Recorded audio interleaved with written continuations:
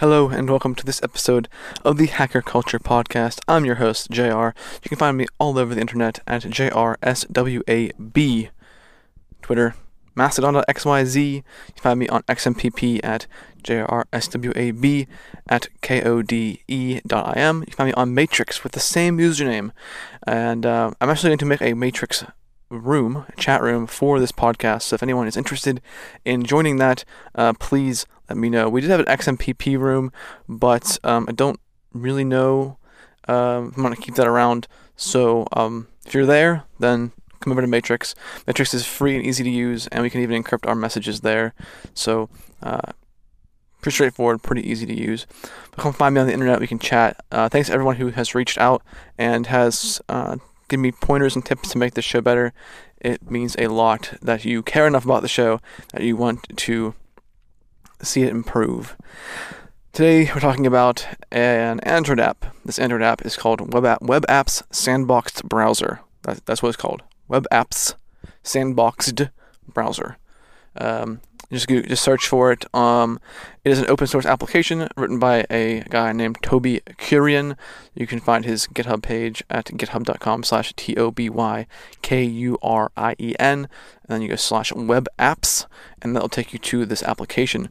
What this does is allows you to run web app versions of social networks inside of this browser, and they are sandboxed so that they don't talk to each other, which is very nice. I just downloaded this today, and I've been messing around with it, and I am thoroughly impressed. There's not a lot of reviews on Google Play, on the Android Play Store, Google Play Store, yeah, on the Play Store. If you want to download it through that, go ahead. I think you can also probably get the APK somewhere on GitHub. If not, I'm sure you can find it somewhere if you don't use the Play Store. So I've been using this, and it's super nice. So I spun up Instagram. So I actually deleted my social networking apps from my phone because I like Instagram because I have friends and family there that I want to see like what they're posting, and I like posting pictures of what I take pictures of. So it's more of like a photo sharing thing, and but I was also concerned about my privacy because I'm very much concerned about privacy, and I know that since Instagram is owned by Facebook, Facebook is probably mining my data from me just having the application. They probably know where I'm at, what I'm doing, and on all that jazz. With that, I am not cool with. I don't want that to be a thing, so I'm messing with this, and it's what it does is you can set up a login. So basically, I logged into Instagram, and the app will say like, do you want to like save your password or whatever for this sandbox. As long as you don't go anywhere outside of that sandbox, anywhere outside of that app in that sandbox, you should be fine actually. And if you open a third-party link in the sandbox, it actually opens it in your default browser. So for me, I'm using the DuckDuckGo privacy browser as my default browser. So if I click a link, say in Instagram, somebody's blog or something, it'll take me outside of the sandbox into my DuckDuckGo page, DuckDuckGo app.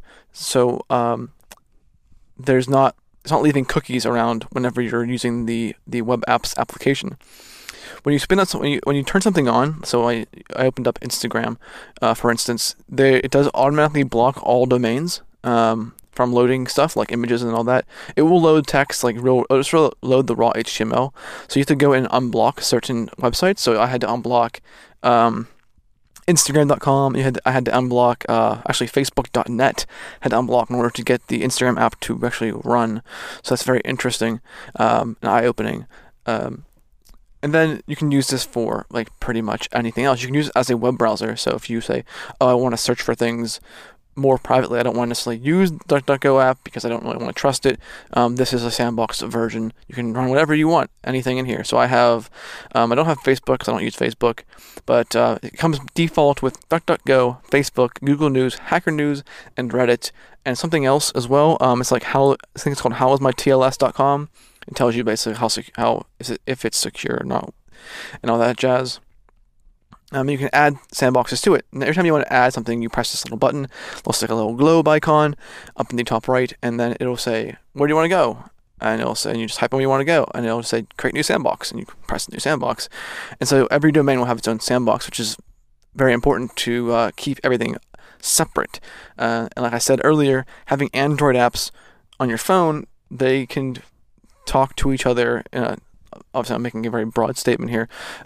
They can see your data, they can see where you're at, because you give them those permissions. And what I like about this application is that this Android app only needs network connectivity. It doesn't actually have any other permissions. If I go to it, where is it at? Here it is. I go all the way down to the bottom here. Where was that at? Read more, possibly? Yes, go to read more, and then you click on see more app permissions. It says all it wants is other. So it has full network access.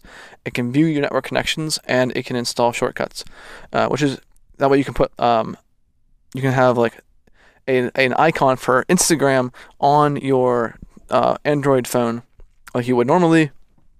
And when you press it, it'll open up into this application.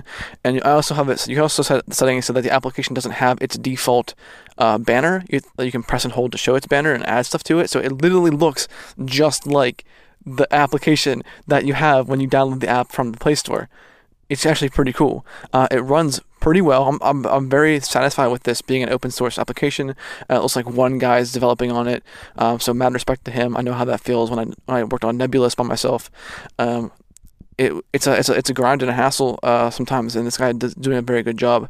The Play Store has some mixed reviews, actually. Let me head back over there real quick. Long reach. Where's this at? There we go. It has mixed reviews. It has 3.9 out of 5 stars over 78 reviews. Most of them are 5 stars, and but out of what I've read, the first 3 I've read here, the most recent 3, they're all positive. I'm using it. I've not seen any issues that makes it so like I can't use this app. So that's something that I would say don't take too much to heart with what the reviews say. Who knows what people are saying on that.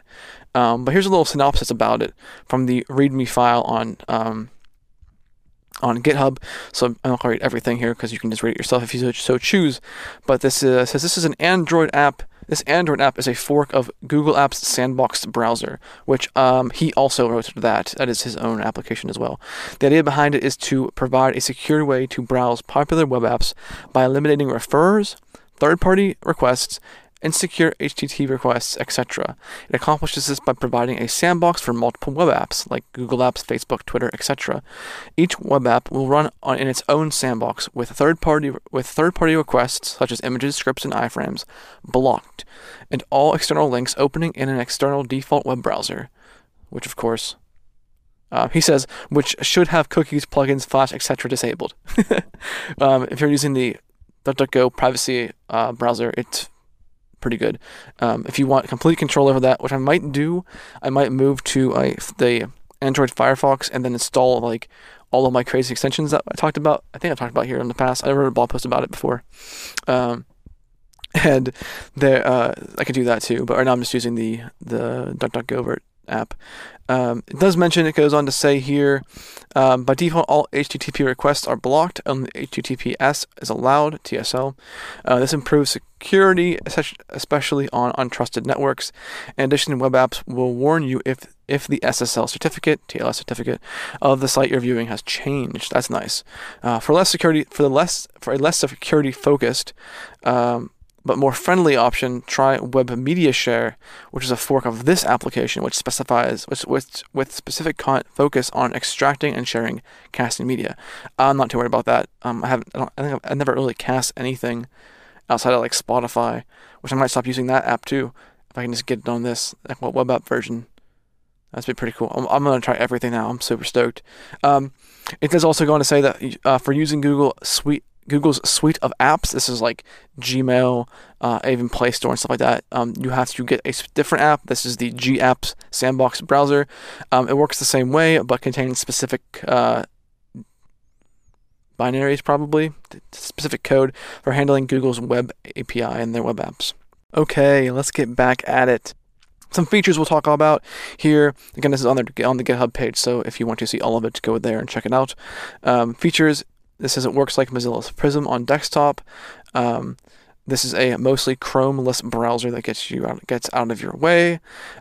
Compatibility with full-screen browsing, securely browse mobile websites with HTTPS. It forces that. Block third-party requests by default. This is it's like no script plugin basically. It blocks scripts, images, and iframes by default. And you can allow certain domains to enter or exit. It blocks everything by default. You have to go in and turn it on, but you only have to turn it on once. I noticed. So I turned it on for Instagram, so I was like, can Instagram work? And I kind of use it. Yes, it worked really nice. I can upload images and whatever. I left it, came back, and everything was still the same way as I had set it for that specific sandbox. So every sandbox you create or you manipulate, you will have to update the settings, which is not... I prefer that because I want it all to be blocked by default. Let's see what else I have here. User agent and text sizing per site allows for a more rich experience. External links open in your default browser. You can long press to choose how to open things like the links and all that. You can create shortcuts for web apps on the home screen, which I can't do because I'm using TUI, so there's no like buttons. So I'm going to type the word web apps every time I want to go into an application that I'm using with this. But maybe I'll jump back into the default OnePlus launcher and see how that the shortcuts icon system works. It says it uses much less bandwidth than native apps like the Google Plus app because there's no background syncing. That's super dope. I'm really excited about that actually. Mostly because that also lends itself to being an easy way to be tracked, and I'm not cool with that at all. Local data, fully open source software, which we can see. Obviously, we have it in front of us. Cookies are stored by Android Cookie Manager, of which there is one instance per application. To avoid cookies from passing between sandboxes, the following has been implemented. And he goes on to say like what he did here to make sure that the cookies aren't being shared, and so that the apps don't know what else you're looking at, which is nice. Refer talks about the refer storage, how it stores. It says plugins and local file access are disabled. However, DOM/local storage and app caching is allowed. There is only one cache for all sandboxes to share, so that's interesting. Yeah, that's interesting. And it talks about location. It says the web view's location access has been disabled to prevent sites from requesting your location, which I really like that too. I hate when I log into like a website and it's like, can I know where you're at? It's like, no, you can't. That's just dumb. So let me go over here to this application. I'm going to go back into web apps. Like I have it set to that I don't see the bar itself. It looks just like the Instagram app. A little bit different. Like there's a search bar at top whenever I go. The search bar is different from like on Instagram if you're going to the Explore page. Looks a little different. Oh, this is huge. I just now went to the Explore page on Instagram, which I like to do, and what I hate so much on the on the native app is that it has these enormous boxes for these videos that they think that you want to watch, and they autoplay. And I freaking hate that, and it's not happening here. Oh, that's so glorious. It's an Esperanto app. Esperanto image. What I don't like is that I can't hold down images. I have to like break that habit. You can't hold down images to pop them out like you can on the native app, but that's okay. I'll get used to that. The benefits so far are greatly outweigh the downfall. But let's say I wanted to actually get to the main app where it has all my other apps listed. I press and hold, and it brings me back to it gives me their menu bar, which you can have there by default. I turned it off, trying to have a more integrated feel, make it kind of look like it's the app, and it works really well. So if I go back here, it works. I did it for Twitter as well. The Twitter app looks great. Everything seems to work really well. Again, you have to allow scripts, so you can actually tell it to block all images by default, even if you're allowing scripts. There's a little like symbol up in the top right. It looks like a road sign kind of. It has an arrow going up and an arrow going to the left. When you press that, and it'll have what domains you want to allow. So right now, like in order to have Instagram work on my Android device here, I had to unblock Instagram.com, which makes sense, and I also unblocked fbcdn.net, which is the Facebook CDN, and everything works fine. So I have Reddit on here as well, so I'm logged in with Reddit. I don't have the Reddit app anymore, and this is the same deal. I have it unblocking certain things here. It's unblocking Reddit.it, redditmedia.com, redditstatic.com, reddit.com. And so I don't have doubleclick.net. I don't have Google Tag Manager, Google Tag Services, Amazon's ad systems. So basically it's blocking all these advertisements, which is super dope. There is a promoted thing on here though, which is interesting. It must be a directly from Reddit. But it works just like the app does, and it's super convenient. I can tap on something, I can see, oh, this is what it is. And I can see, one thing I do hate about Reddit mobile app is that every time you're in it, it's like, hey, do you want to use the app? Where is it at? It says in the bottom, is a little pop-up that says, hey, open it in the Reddit app. It's like, how about you don't? But maybe I can turn that off somewhere. I don't really know. So yeah, this app is great. If you guys are interested, if you guys are focused on security, and like I am, and you're really interested in it, I highly suggest you go check out this app. Web Apps. Wow, what it's called? It's called Web Apps, that's what it's called.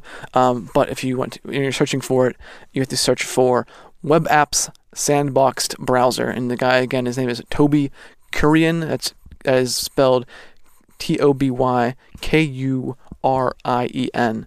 That will get you this awesome application. I highly recommend trying it out. It's stable enough. I'm playing around with it. I'm having no problems with it at all. And so let me know what you think. If you're using it, if you end up using it, let me know what you think, because I'm interested in see how you use it, what ideas you can come up with, how you, because if I don't have all the answers, obviously, I want to know what you guys are going to do with it as well. So again, you can hit me up on mastodon.xyz. You can hit me up on jrswab at code.im, that's KOD.im on XMPP, or on Matrix. And I will be creating a Matrix group for us. And if anyone wants access to that, let me know what your Matrix ID is. If you're using the Riot app on Android, that's what I use. It's much faster now, so that's awesome. So until next time, guys, thank you so much for listening. If you want to support the show, I do have a LibrePay account, so you can do that in a free and open source way. You also can listen to the ads I have on this podcast, and there's also a way to support directly through Anchor app. But I would rather you not donate through Anchor, but instead donate through LibrePay, because Anchor probably takes a cut. I don't know for sure, but I'm pretty sure they do, or they will. But with LibrePay is a 100% donation, so technically you can be tax deductible, I guess. I don't know how that works in your country, or in the United States even, so don't take my word for that. I'm not a financial advisor. I'm a nerd. Anyway, thanks for listening. Looking forward to the next time we get to have these cool discussions. And until then, stay nerdy.